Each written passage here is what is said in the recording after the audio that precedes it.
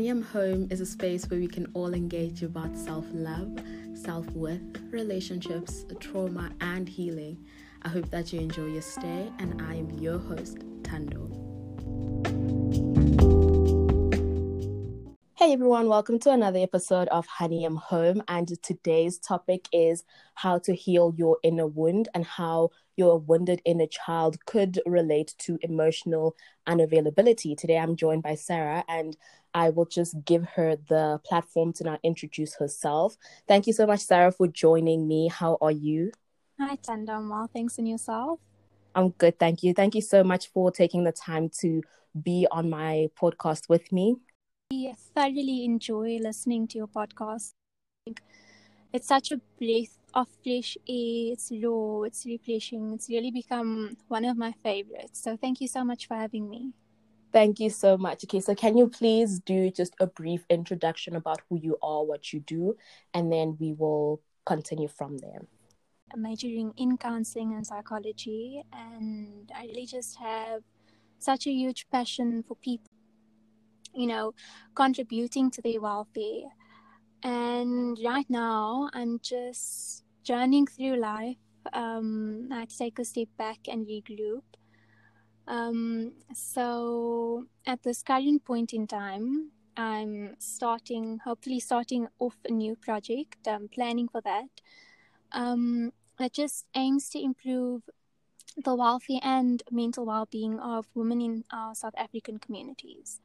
So I'm super excited for that to start taking off. So hopefully in the next few months, I'll be able to introduce it. Yeah, that's very exciting, and it's beautiful that you have chosen to go into that space, because we need more people that are uplifting women, people that are focusing on just empowering women. And I wish you well. Definitely. I definitely will keep a lookout for that. So with today's topic, we're talking about how to heal your inner child wound. And the general idea is that we all have a childlike aspect, and those are within our unconscious mind. So in a way, that is our super personality, and the inner child can reflect a child we once were. So both negative or positive, and this side of our character might take over when we're faced with challenges. So that is the foundation of our topic today. And growing up, it is the emotional and biological responsibility of our parents to take care of us and to create a safe environment. Sometimes our parents fall short on that responsibility. And so my first point of discussion, I want to ask you, what happens when children don't feel safe in environments that they grow up in? So basically, when we look at Maslow's hierarchy of needs, we see that safety is the second most important need. Yeah. So your early childhood years are of your most impactful and important years, and being able to bond with and form secure and healthy attachments to your primary caregiver or secondary caregiver is crucial for emotional safety and a healthy development throughout life. Yeah. So children want to be validated. They want to feel heard, they want to feel accepted, and they want to feel understood. And that's why creating an environment for them where they feel safe is important. And when this doesn't happen, especially during early childhood, children can form insecure attachments to their primary caregivers, which in turn ends up affecting their relationships later on in life. It could also result in distrust of others, especially when you are in relationships. Yeah. So not cultivating a safe and stable environment could also lead to anxiety or a sense of helplessness, if you will. Not only that, but behavioral issues, and in some cases, it could end up affecting them cognitively and developmentally. And it's important to understand, I think, that creating a safe environment for children extends beyond the physical. And there are so many different domains of safety that need to be met in order for children to experience the actual feeling of safety. Being safe doesn't always mean that you feel safe. Yeah. And it's also important to remember that children thrive in stable and nurturing environments.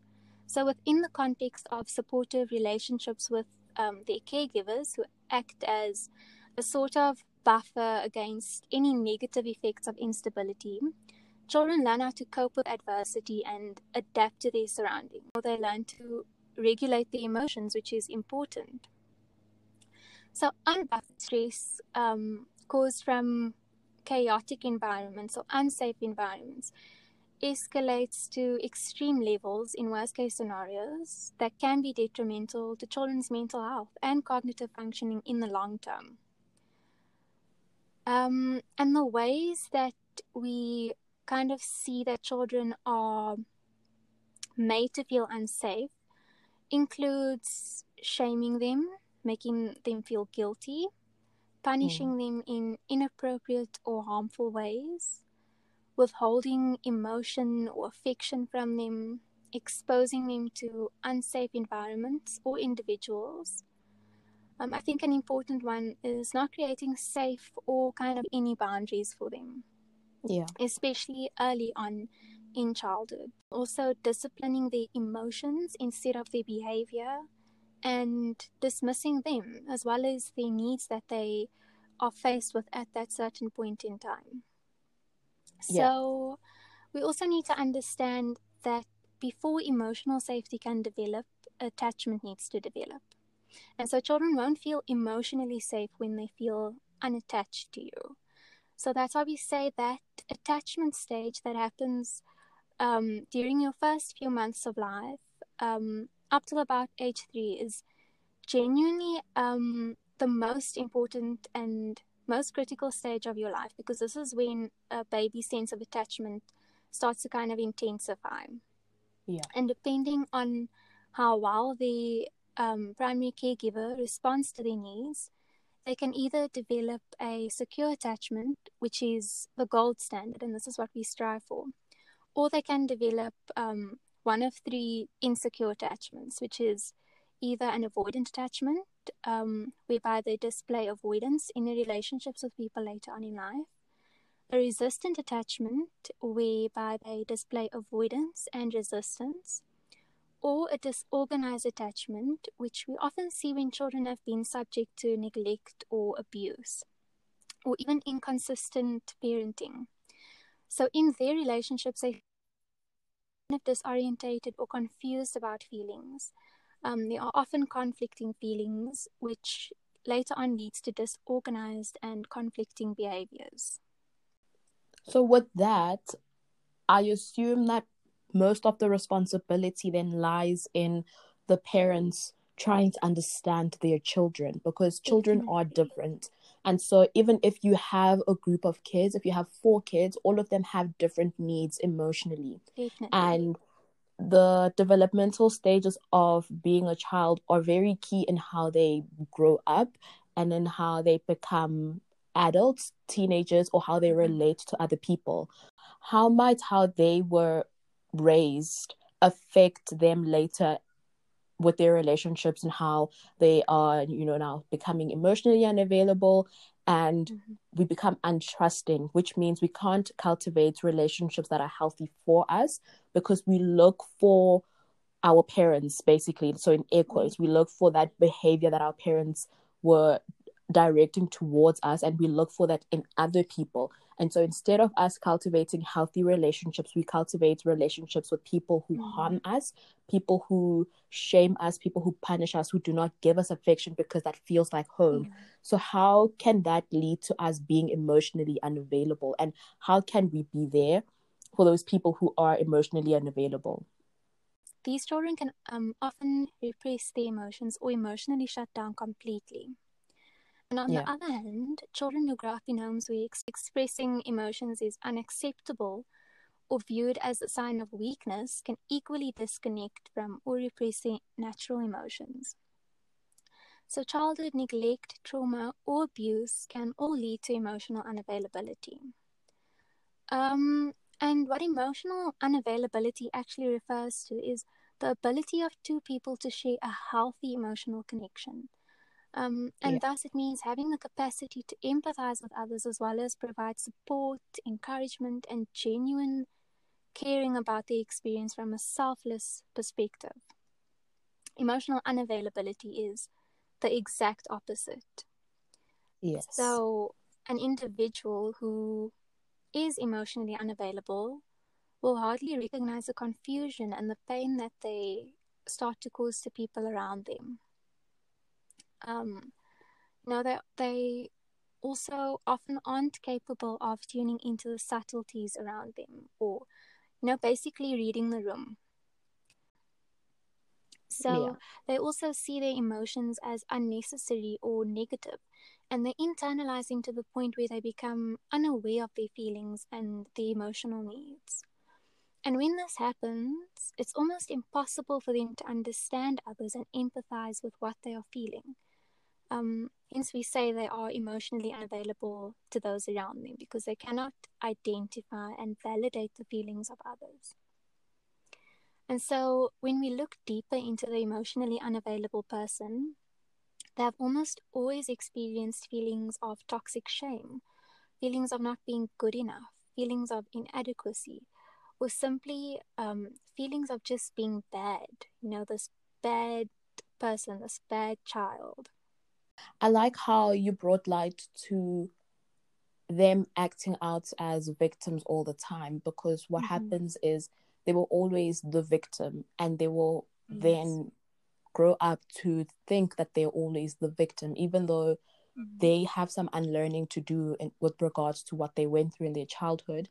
And when exposed to the situation where they are in a relationship with someone who is trying to actually bring light to the fact that you need to work on your emotions, then it feels as though they're being victimized, when in essence someone is just trying to help them.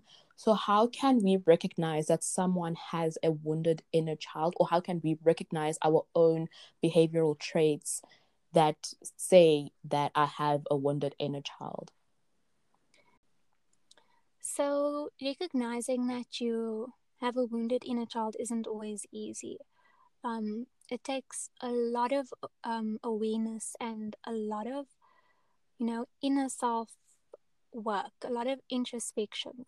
Yeah. But some ways that we are able to recognize that we may have a wounded inner child, or somebody that we know may have a wounded inner child, includes having traits such as an intense fear of abandonment, or trouble setting healthy boundaries. Your boundaries are either too weak or too rigid. You may feel a sense of inappropriate guilt or shame. You are afraid of or have difficulty expressing your emotions and, being open about the way you feel.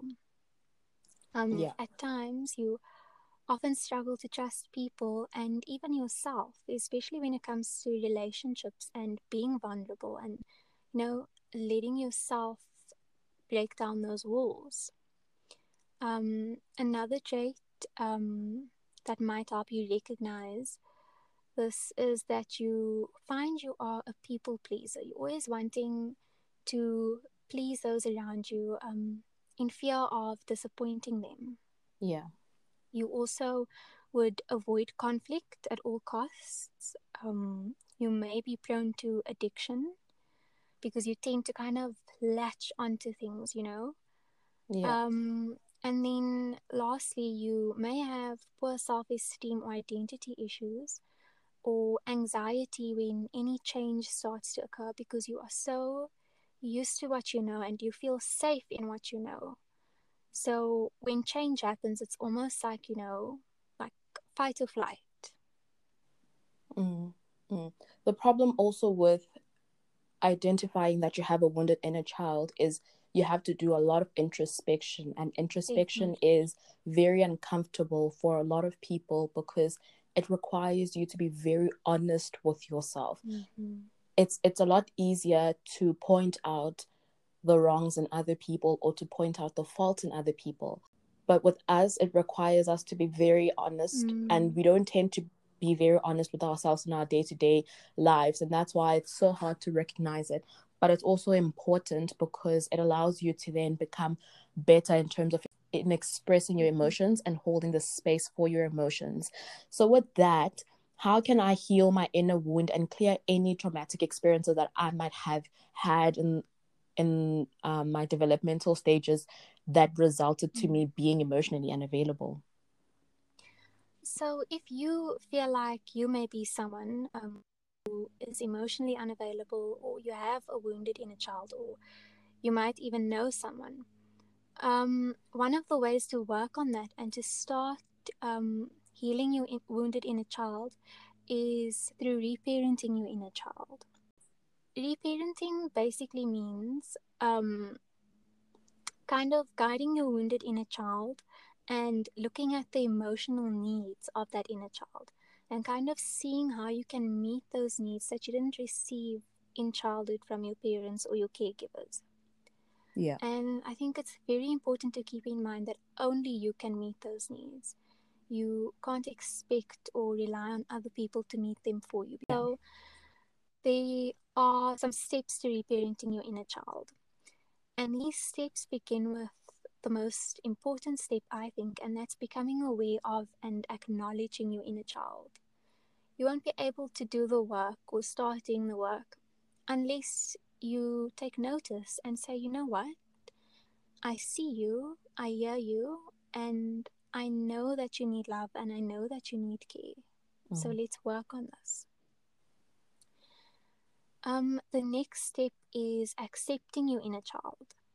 A lot of the time when we become aware of parts of ourselves that we don't particularly like, we tend to try and exile them and kind of bury them deep within ourselves as to forget about them. Yeah. For us that need acceptance in order for them to develop healthy boundaries in relation to the self. So as not to overwhelm you, but not to cease to exist. And I say this because I am of the view that every single part of us is important. Sometimes we just need to learn about them from a place of compassion in order to become, a kind of better whole and in order to understand them. Yeah. The next step would be listening to your inner child. Listen to what it's telling you it needs. And you can listen to your inner child by validating whatever it is feeling. The next step would be looking at the areas that you need to reparent yourself in. So there are 4 major areas, and these are discipline, self-care, joy, and emotional regulation. So discipline basically means healthy habit development and the promises that you make to yourself. Often, like when we want to develop new healthy habits, our mind has its own habit of putting up these walls and saying no. But that's where your promises to yourself comes in. So setting one small intention each day and making that conscious choice to do it, despite what your mind is telling you. Yeah. Self-care basically refers to you nurture yourself emotionally, physically, mentally, spiritually. How you care for your innermost parts, even on the days that you don't want to. So that leads us to the next one, which is joy. A lot of us didn't have many experiences of joy in childhood, and we were kind of in a constant fight or flight mode.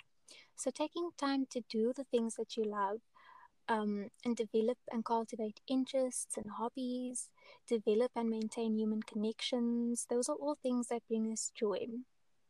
And we need to kind of honor ourselves by doing things that bring a sense of joy into our lives. And the last one of the 4 major areas is emotional regulation. So basically maintaining a baseline that helps us navigate the highs and the lows that are always going to be there. Lastly, learn to experience your feelings without fear of judgment. So, learn to have self-control without repression. Have that space inside of you where you can have a feeling or impulse without acting out on it in potentially harmful ways. Michelle Obama speaks a lot about intentional joy, and I'm glad you brought that up, because what she says is, in as much as you set aside time for meditating or doing your skincare, you need to set aside time to feel joy and be intentional about that joy. And what that looks like could be you just going outside to sit in the sun, just touch some grass. If that makes you feel joyful, then do that. And I've started practicing that in my own life, and I find that it actually does impact how the rest of your day goes. And the other thing is with your emotions. When you hold a non-judgmental space for yourself to feel those emotions, you grow as a person. And because you will have days where you are sad, or you will have days where you're angry, you need to experience those emotions. Our negative emotions are not meant to be looked at with the gaze of judgment. And I always say to people, target those emotions, work on those emotions, because they bring you closer to your inner wonder child. If one of your friends accomplished something and the first thing you think of is how jealous you are of what they have accomplished, work on that emotion, because it's trying to bring you closer to that wounded inner child. 100%. With all of that being said, what is your take on meditation for deep inner healing? Because it has been shown that meditation influences how we heal from trauma. Is this possible? Definitely, and I think meditation is fairly underrated. I think it's something that we should all incorporate into our lifestyles. It's basically mindfulness, and mindfulness is the ability to be present and to be still in the here and now, to be focused and engaged with what we are doing in that moment. And it really gives you an opportunity to get comfortable with your mind and what's going on inside of you. And when we kind of train ourselves to be aware, we are able to get a healthy sense of perspective so that we can show up as our best selves for ourselves. Yeah. In terms of meditation and healing trauma, I think it's definitely beneficial as you get to learn about and observe your thoughts and feelings without judgment. You aren't trying to turn them off or bury them. And besides the physical effects, a lot of research has shown that meditation has the ability to physically alter our brains and rewire them towards positivity. And I think it's so amazing. It's also been shown that meditation is able to decrease the negative neurological connections to the me center of the brain. So when this happens, traits such as fear and stress and anxiety start to decrease. I think one of the major things is that meditation also builds new positive neurological connections to the parts of our brains that are responsible for promoting things like focus and healthy decision making. And meditation also kind of allows us to develop a new thinking relationship with our mind. Our thoughts contribute to a lot of our emotional experiences as well. So when we take that time to meditate, we learn how to separate ourselves from our thoughts, and we learn how to choose where we are going to place our focus and attention. In time, this will translate to conscious awareness, which is being present and observational of yourself. And then lastly, meditation is so beneficial because of the breath work. And I think we take for granted what breath work does for us. It allows us to connect our mind to our body in a way that allows us to regulate the physiological responses that often come with these emotions. Also, depending on the extent of the emotional trauma you have experienced or are experiencing, I think that meditation is definitely an option that could be explored, and it definitely is beneficial in so many ways. However, if the emotional trauma is quite extensive and severe, and you would still like to use meditation as a method to healing, I would definitely recommend consulting with a mental health care professional or somebody who specializes in mindfulness-based or meditation-based practices, and have them guide you or facilitate your sessions. I don't think it's safe to try and heal extensive trauma by yourself. The reason being is because during our journey towards healing, especially in extreme cases, there's always a possibility of really strong or painful memories resurfacing. And when this happens, you need somebody who's able to contain you and who knows how to work with you from there and what measures to put in place so that you aren't harmed any further during your journey. If this happens and there isn't anybody who can contain you, you're just kind of spiraling over time or regressing emotionally, and even causing further psychological harm to yourself, which is the opposite of what we want. So my number one answer will always be to go to a mental health professional if you are within the means to do so. I know mental health isn't as easily accessible or as affordable as it should be, unfortunately, but there are still free and affordable options in places. There are helplines and some centers that offer guidance, support, or even just containment for whatever you need. And it won't always be the best, but it will probably be your best and safest option at that point in time. And what I will do is I will compile a list of places that people can visit should they need any help. But I also do think Deepak Chopra is a really good spiritual teacher if you aren't necessarily looking for any like professional help, but you're just looking for something to add into your routine. Definitely. Then Deepak Chopra has really great videos and really great 7-day challenges where you can just meditate and journey into your healing. And everything that you have said, I think it just really summarizes everything that we have been talking about, in that your inner child, it's going to take a lot of work for you to be able to recognize it, and also want to recognize it, working on it. And I really appreciate you taking time off your schedule just to educate us, because I also had some questions that you have now answered. And it's just so amazing to be able to learn from each other and to also impact other people. And if we can impact just one person, then our job is done. And so I appreciate you a lot and all the information that you have shared with us. Please, can you tell people how they can find you on social media if they do need to reach out to you or to ask you a question? So my handle is at Sarah Elliott with 3 L's. That's the only social media I have at the moment. But hopefully once... So that's Instagram. Instagram, yes, on Instagram.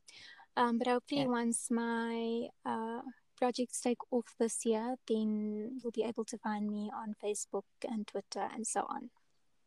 So that's it for this episode, guys. Please do leave me a review and a rating, as it helps me to see what kind of content you guys are into. It's all love from me. Till next time, guys.